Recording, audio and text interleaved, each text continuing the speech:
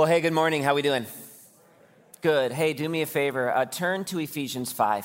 And while we are turning there, we're going to be in the first 21 verses of Ephesians 5.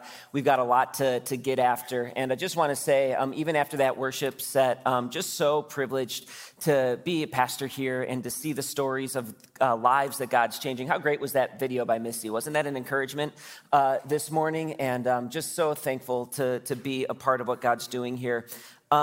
Happy bridge construction season, right? It's all of our favorite time of year. So, we've got, I think in Michigan, what is it? We've got winter and summer, and then the other two seasons are bridge construction. So that's good. It means it's going to get warmer here soon.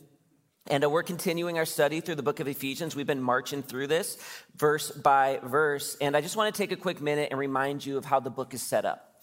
In the first 3 chapters of Ephesians, it's all about what we have been given in Christ. Paul is like, this is what Christ has done for us, that we have been chosen, that we have been sanctified, that we have been redeemed, that we have been saved, that we've been made alive. He's like, look how beautiful the gospel is and all that we've been given in Jesus.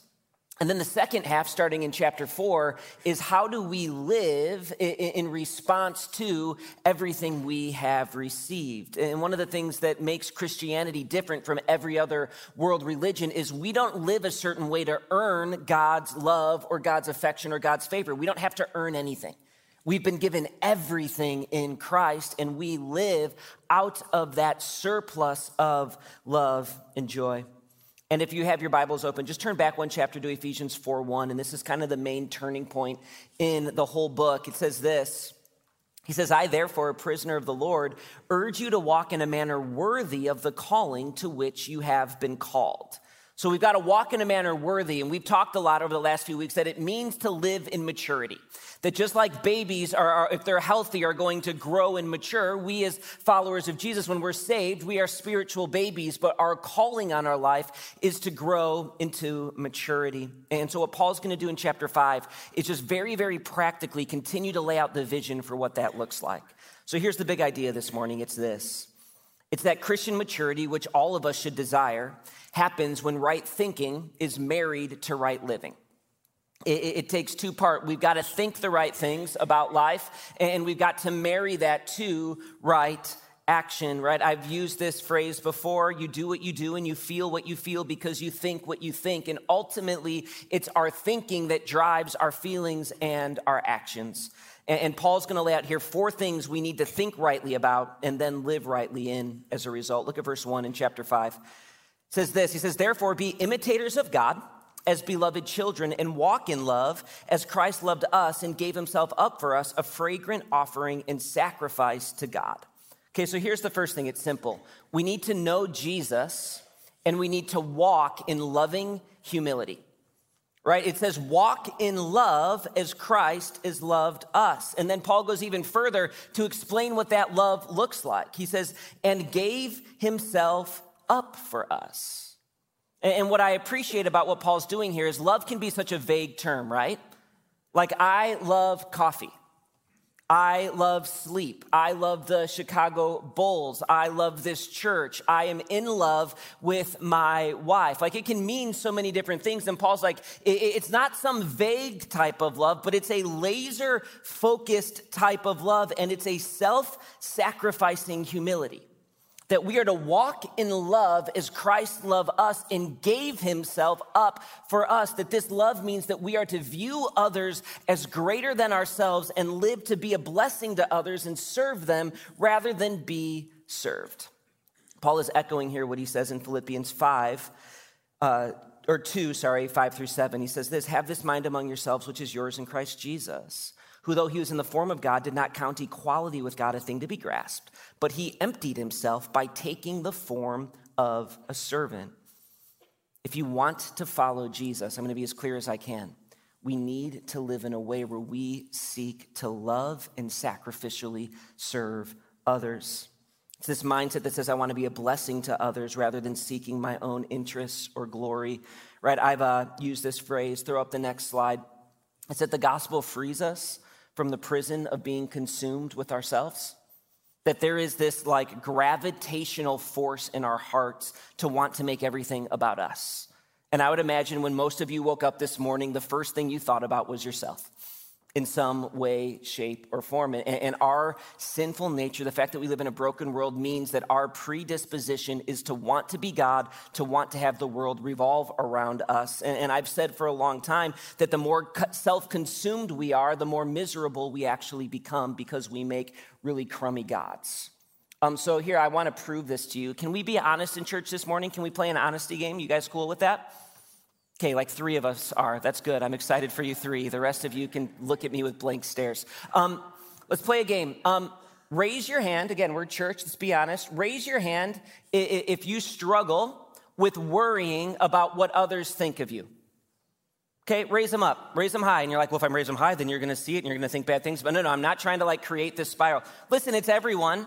And those who don't have their hands up, they're lying, right? We know this to be the case. So for a second, can we just call that what it is? It's pride, isn't it? It's being consumed with ourselves. It's placing us at the center. And it can get so crazy when we let this run that we'll walk into church and we'll see someone we don't even know whispering something to their spouse and we assume it's about us, right? What is there something in my nose? What's going on? It's pride. And so can I ask you the follow-up question? When you're worrying about what others think about you, does that make you a more happy, joyful person? Thumbs up or thumbs down? Yeah, thumbs down, right? It makes us stressed. It makes us anxious. It sucks the joy out of our lives. So much of the stress and anxiety in our lives happens when we consume ourselves with us. The gospel says I don't have to worry about my reputation because God says that I am guiltless. I don't have to worry about my future because God is in control and working all things together for my good. I don't have to stress about my present because God is with me and he is my comforter and my protector. Knowing Jesus frees me from having to earn or impress or do anything to gain favor, but it allows me to serve because Christ has done everything for me already. Isn't that beautiful? If it's beautiful, say amen. Give me something, guys, right? Yeah, it is beautiful. We need to know Jesus and walk in loving humility. Here's the second thing. We need to know sin and walk in obedience. We need to know sin and walk in obedience. Look at verse 3. It says, but sexual immorality and all impurity or covetousness must not even be named among you, as is proper among saints. Let there be no filthiness, nor foolish talk, nor crude joking, which are out of place, but instead let there be thanksgiving. For you may be sure of this, that everyone who is sexually immoral or impure or covetous, that is, an idolater, has no inheritance in the kingdom of Christ and God. And let no one deceive you with empty words. Because of these things, the wrath of God comes upon the sons of disobedience. Therefore, do not become partners with them, for at one time you were darkness, but now you are light in the Lord. Walk as children of light, for the fruit of light is found in all that is good and right and true. Really interesting here. Paul, when he talks about sin, he focuses on 2 specific types of sin. The first is sexual immorality, and the second is covetousness. And I think he does that on purpose. I think he does it for a couple reasons. First, you see how those are polar opposites of the mindset that we're supposed to have in Christ? So if we're called to give up of ourselves and lay ourselves down for others, what sexual immorality and covetousness, it's saying, I want what doesn't belong to me. Right? I want what is not mine to have. It is a polar opposite mindset to the mind of Christ. And the other reason he uses these 2 is what he's saying is that sin resides both in our actions, right? Sexual immorality, that is an action that is committed, but covetousness, it resides in the heart. And what Paul's saying is on the outside, you can look like you're doing all the right things, but if your heart is perpetually dissatisfied and jealous and discontent, he's saying you are still walking in darkness, even if your actions you can make look clean on the outside. So there's 3 things when it comes to sin that I think we really need to know about that we see in this text. The first is we need to know the reality of sin. And church, you need to hear this. Mature Christians rightly and fully acknowledge that sin is a real thing. You know, it's funny, in our culture, sin is kind of a naughty word, isn't it? Like if you call someone a sinner or say that they've sinned, oh, how judgmental, what a terrible thing to say. No. Mature Christians acknowledge that sin is real. that God has revealed himself to us, that we can know God's nature and character, and he's given us a law, a way to live that he clearly lays out. These things honor me, these things don't, and to break God's law is condemnable, and it is a sin against our Creator. And church, here's the other thing. We also acknowledge that this darkness resides in all of our hearts, right? That there is this force in us that wants to make us the center of our universe, that wants to reject God being in his rightful place in our lives and place us on the throne. That the darkness we see in our culture and in the lives of others also resides in us. And so we make war against that sin in our heart. Like, again, church, very, very practically, there are days when I come home from work and I don't want to love and serve my family like Christ calls me to. I want to go sit in the basement and watch a show and veg out and neglect the very things that God has called me to steward. So I have to pray. I have to get accountability. I've got to make war against the sin that resides in my life. Look at verse 6. It says this, he says, "Let no one deceive you with empty words. For because of these things, the wrath of God comes upon the sons of disobedience. Therefore, do not become partners with them." And here's what's interesting. Paul's warning. He's saying false teachers are going to come into the church and they're going to say what is wrong is not wrong. And here's what's wild. 2,000 years later, did you know that you can go today to churches all across our country and what they will tell you is that God's standards for sex and marriage are outdated? And you can do whatever you want sexually, and you can be who you want, and you can marry who you want, and we don't need to honor God with our sexuality. There will be churches all over the country that will tell you that. And then did you know there's other churches you can go to all over this country that will tell you, no, if you love God, and if you're faithful enough, God's just going to give you everything you want. You're going to have a perfect job. You're going to make millions of dollars. You're always going to be healthy. And God is this, cosmic ATM that if you just have enough faith, he's going to keep depositing into your life. And they twist scripture to make it say that God just wants you to experience your best life right here and right now. And so, church, isn't it in some weird way kind of encouraging that the same things Paul warned the church about 2,000 years ago is still happening today? Like, in some ways, that gives me more confidence in God's word that, okay, no, it is true because it's still happening in a different culture across the world 2,000 years later. Mature Christians know the reality of sin. And here's what else I would say. There's a real soberness to sin. Like, sin should create a right fear in our heart. We don't make light of it. We don't joke about it. We don't play on the edges of sin because we know the devastation it can cause in our lives. Just like a kid lives with a right fear of running into the street, we live with a right fear of the reality of sin and the devastation it can make in our lives and hearts. Here's the second thing we need to know about sin. We need to know its judgment. We need to know its judgment. Look at verse 6 again. He says, "Let no one deceive you with empty words, for because of these things, the wrath of God comes upon the sons of disobedience." And I would say that one of the things that Americans hate about the Bible and about God is this idea of wrath, right? This idea that God would pour out his wrath on people. It's like, listen, I cannot believe in hell. I cannot believe in a God that would punish. And we hate God's wrath for a couple different reasons. First of all, when we think of wrath, we think of someone throwing a temper tantrum, don't we? Like out of control, angry, like a 3-year-old who's hangry.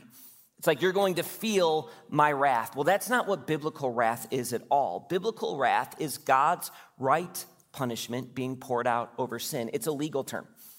This is the offense, this is the punishment. It's not God losing his temper, it's God being just.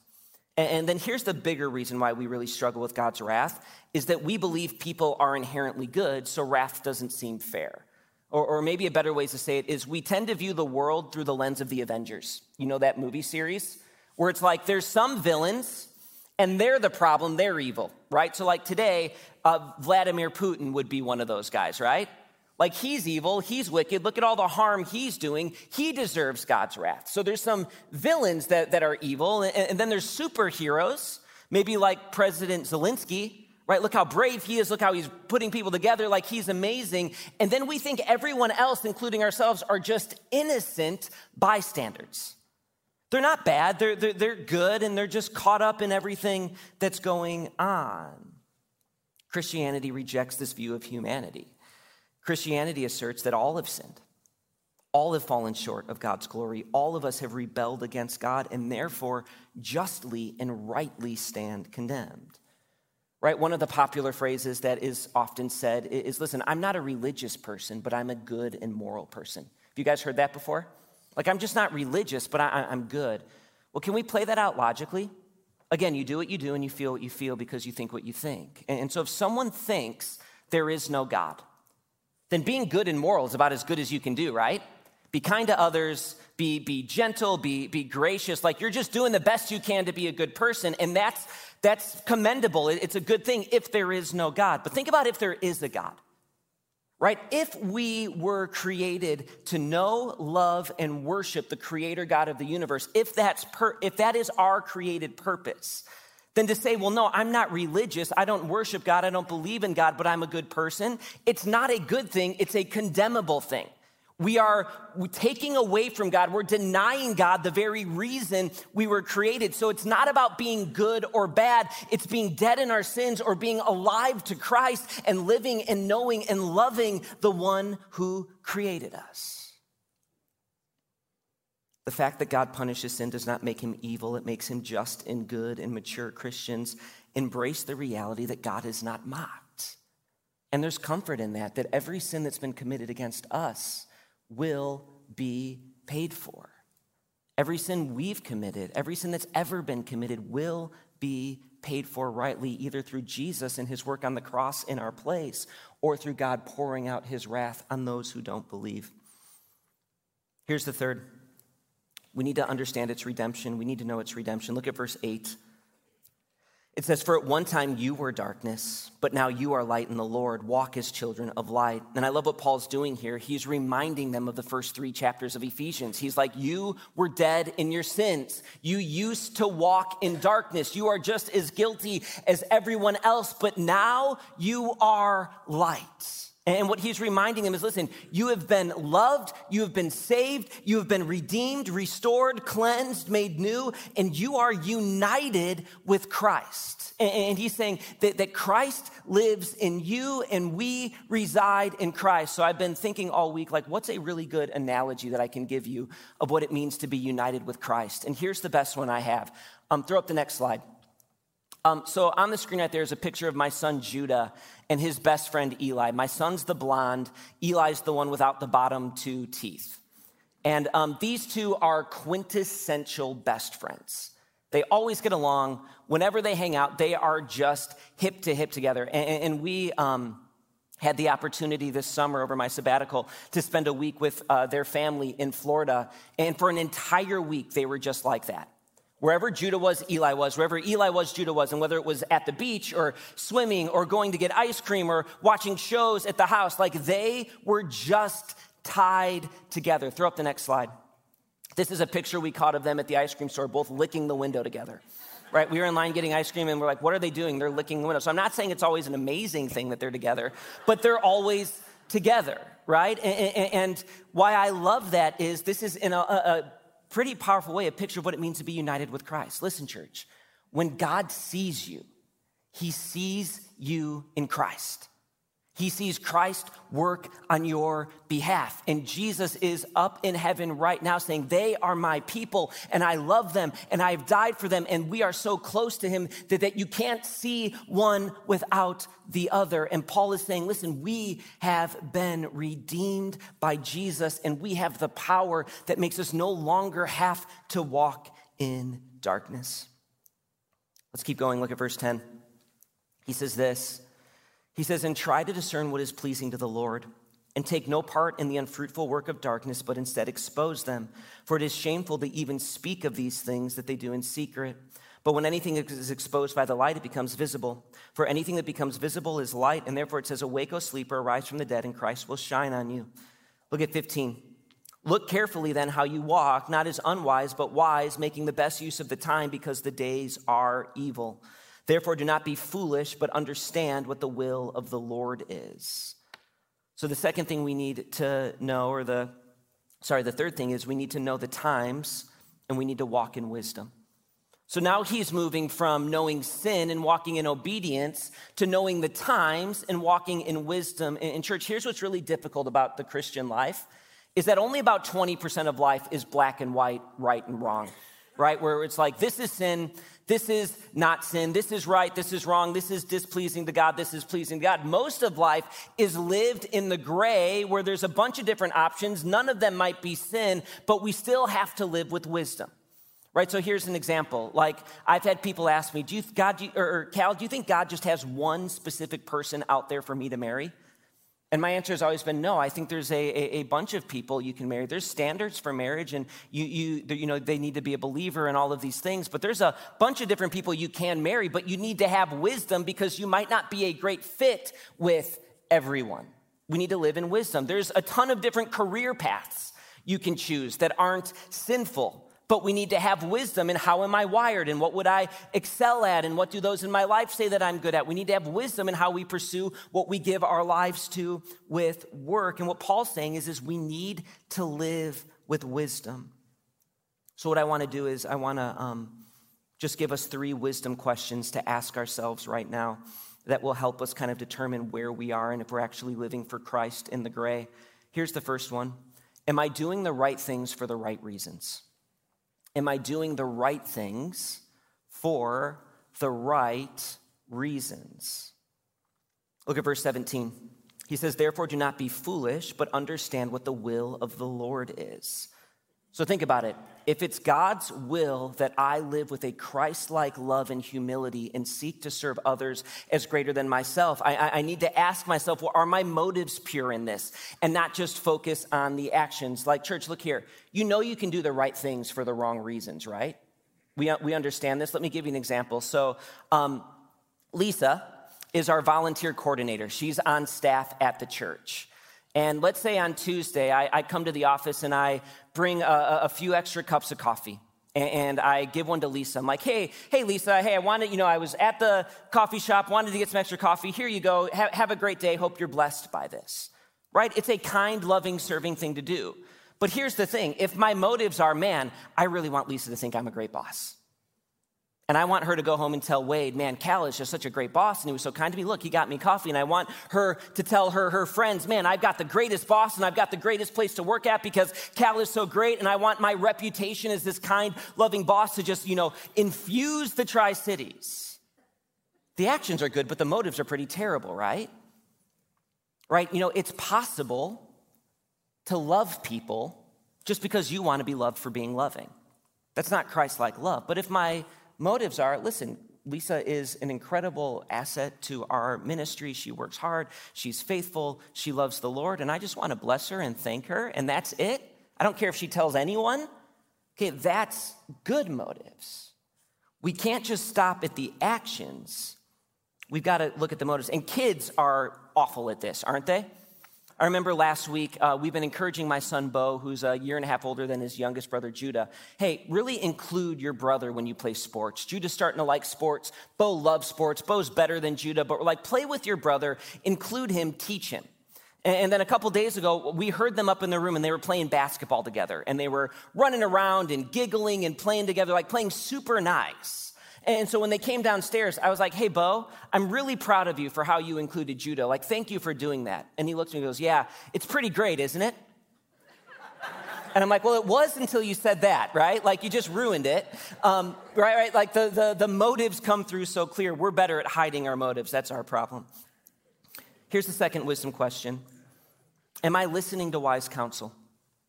Am I listening to wise counsel? And there's really 2 parts of this. The first is, am I surrounding myself with wise voices who will speak into my life? And the second is, am I actually listening to them? I know I've told this story before at some point. I haven't told it in a while, but when I was in college, I had a good friend who started dating a girl. And it was one of those relationships where rather than them being in a relationship made both of them better, it made them both worse.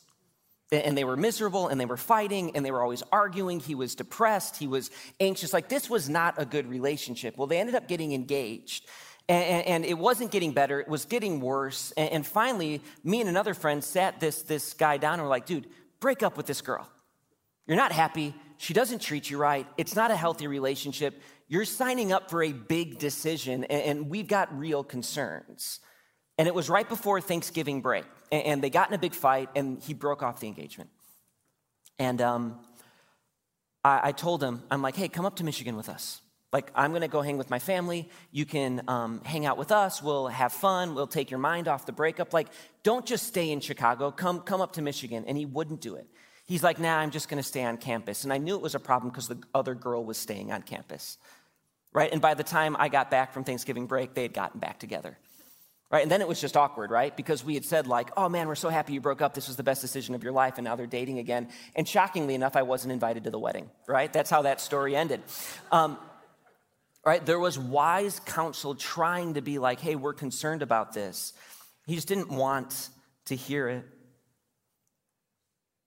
I will say this, most of the time, almost always, again, not going to use 100% words, but almost always when people make decisions that devastate their lives or that they deeply regret, they're doing it in isolation outside of good counsel. And what breaks my heart is so many times, even in this church, there are people that have a great small group and people who love them and care for them, and they surround themselves with wise counselors, but at the end of the day, they just don't listen. Proverbs 12:15 says, the way of a fool is right in his own eyes, but a wise man listens to advice. Can I ask you a question? Are you living like a fool or a wise man this morning? And then here's the third thing, a wisdom question. Am I flexing my discipline muscles? Am I flexing my discipline muscles? Am I growing in discipline? And I just need to tell you a little bit about what's going on in my life. Mary and I have started running, and we've just gotten a treadmill. So 3 or 4 times a week, I run on the treadmill. And here's what you need to know about me. I absolutely loathe running. I hate everything about every minute I am running. When I'm on the treadmill, there are 2 thoughts in my mind. One, I hate my life. And the second is, when can this be done? And look here, there is nothing worse in the world than having friends who are runners. It's the absolute worst because they're always like, oh, it's so great and you're going to learn to love it and it's such a great stress reliever. They're lying. It never gets better. If anyone tells you that, you look at them and say, get behind me, Satan. They're leading you astray. It's a lie. And then when they find out you're running, it's even worse because they're like, oh, I'm so proud of you, which is exactly what I said to my kids when they got potty trained, right? The whole thing is demeaning, right? I hate everything about it. But this week, Tuesday, Thursday, and Saturday, I'm on that treadmill running. Why? I don't know. It's awful. I'm not totally sure, but here's what I like to tell myself. I tell myself I'm doing it because it's good for my soul to be pressing into good, healthy things that I don't naturally want to do. That building discipline is actually a spiritual discipline that will grow me in Christ. Like, listen to what Paul says. He says the days are evil. Okay, so what that means is everything in our culture and in our world is kind of pointing us to ourselves. And so I get worried about the people that just live life going with the motions, doing whatever they want to do, because they're going to drift towards selfishness and sin. And think about all of the good things in our relationship with Christ. Think about getting up and building a vibrant prayer life. That doesn't happen on accident. It takes discipline. Getting into God's word and learning and growing in Christ, it takes discipline. Getting to small group and being transparent and growing in accountability, it takes discipline. So I am always asking myself this question: are there things in my life that I don't naturally want to do that I'm doing because they're good? And is there anything in my life I'm saying no to that I want to do because it's good for my relationship with Christ? Are we leaning in to discipline? All right, let's look at how this passage ends. Here's the last thing we need to know. We need to know the Spirit, and we need to walk in thankfulness. Look at verse 18. He says, and do not get drunk with wine, for that is debauchery, but be filled with the Spirit. And so what's interesting here is Paul, he contrasts getting drunk with being filled with the Spirit. Why does he make that contrast? And I think he does it for a really, really smart reason. Because first of all, I think when you're drunk, you tend to live out of control and you tend to get more selfish. Like, I've never met with a person that was like, man, I made all of these amazing decisions when I was drunk last night. Right? I've had a lot of the opposite kind of conversations, but drunkenness tends to lead to out of control. But another thing is, I think alcohol or drunkenness can sometimes be a cheap substitute for what the Spirit should be producing in our lives. Like, I've talked with people that are like, man, I get so anxious unless I have a drink or two in me. Or, man, if I have a glass of wine, that's how I can really relax and enjoy my life. And what alcohol does is alcohol is a depressant. Do you know what that means? It's not that it makes you depressed, but it actually works on your brain and depresses parts of your brain that cause stress or anxiety. So if you're stressed about something or if you're worked up, if you have alcohol, it will depress that, which will allow you to relax. All right, the Spirit does the opposite. It doesn't depress anything in our minds. It actually makes us alive and wakes us up to everything we have in Christ and everything that Christ has done for us and everything that we are equipped with in Christ. Look what he says. Look what this produces in us when we're filled with the Spirit. He says, addressing one another in psalms and hymns and spiritual songs, singing and making melody to the Lord with your heart, giving thanks always for everything that in God or to God the Father in the name of our Lord Jesus Christ. So here's what he says. He says, when you're filled with the Spirit, you don't live out of control, but you live with thankfulness. Because what the Holy Spirit does is it opens your eyes to the reality of who you are in Christ. The Holy Spirit exists, or his job is to glorify Jesus. And so what he does when he moves in our hearts is he gets our eyes back on Christ. So no matter what the circumstances, no matter what we're facing, we can live with thankfulness and worship because our truest reality is made known to us that we are in Christ. And here's how I want you to think about the Spirit. There's a lot of confusion about being filled with the Spirit. Don't think of it as I've got a cup that's empty and I need the Spirit to fill it up. That's not what Paul's talking about. Think of it as an oil field in Texas, where there's this flat ground, but under it is a fountain of oil. It's always there. It's always flowing. We need to drill into it and allow it to overflow into our lives. The Spirit is always with you. We just need to allow it to have presence in our life and to flow over into our mentality and into our relationships. And it's funny, he says, addressing one another with hymns and psalms and spiritual songs. And some of you are like, I don't like singing. Like the worst part of church is when I have to sing because I've got a terrible voice and I don't like the singing thing. Here's why Paul is talking about music. Because God uses music. He supernaturally created music to connect our heads to our hearts. Like think about your favorite movie, all right? Think about what is your favorite movie. And then think about the most dramatic part in that movie. Maybe it's a chick flick where the girl realizes she's been in love with her best friend all along and she's running through the city because she wants to get him before he stops and goes on his train to Seattle, because that's how every chick flick ends. Someone's on a train going to Seattle and she's running and she's trying to catch him. What's happening while she's running? Music's playing, right? There's music as the drama increases. Maybe it's an action movie where the plane's about to crash and there's music playing. Why? Because people who make movies know that music connects what we're seeing with our emotions. It's an emotional play. And what he's saying, what Paul's getting at is that when we're filled with the Spirit, it's not just our heads what we know, but it's also an emotional, I love the Lord and I'm thankful for all he's done. And then that produces life actions transformed by Christ. And church, that's why I love gathering together to worship, because it's a picture of all that God wants to do. We are saying words that honor God. We're honoring God with our heads and with our mouth, and then we are honoring him with our hearts as we engage in song, and then we honor him with our bodies as we stand surrendered, saying, God, you are worth everything, and I serve and worship you. Paul's saying maturity in Christ is this growth in living for Jesus. Look how he closes. Look at verse 21. He says, submitting to one another out of reverence for Christ. And that's what I love about this passage. He starts with reminding us of Christ's love for us, and he ends it by saying, we serve and submit to one another because we love Jesus and our lives are marked by what he's done for us. Let's pray.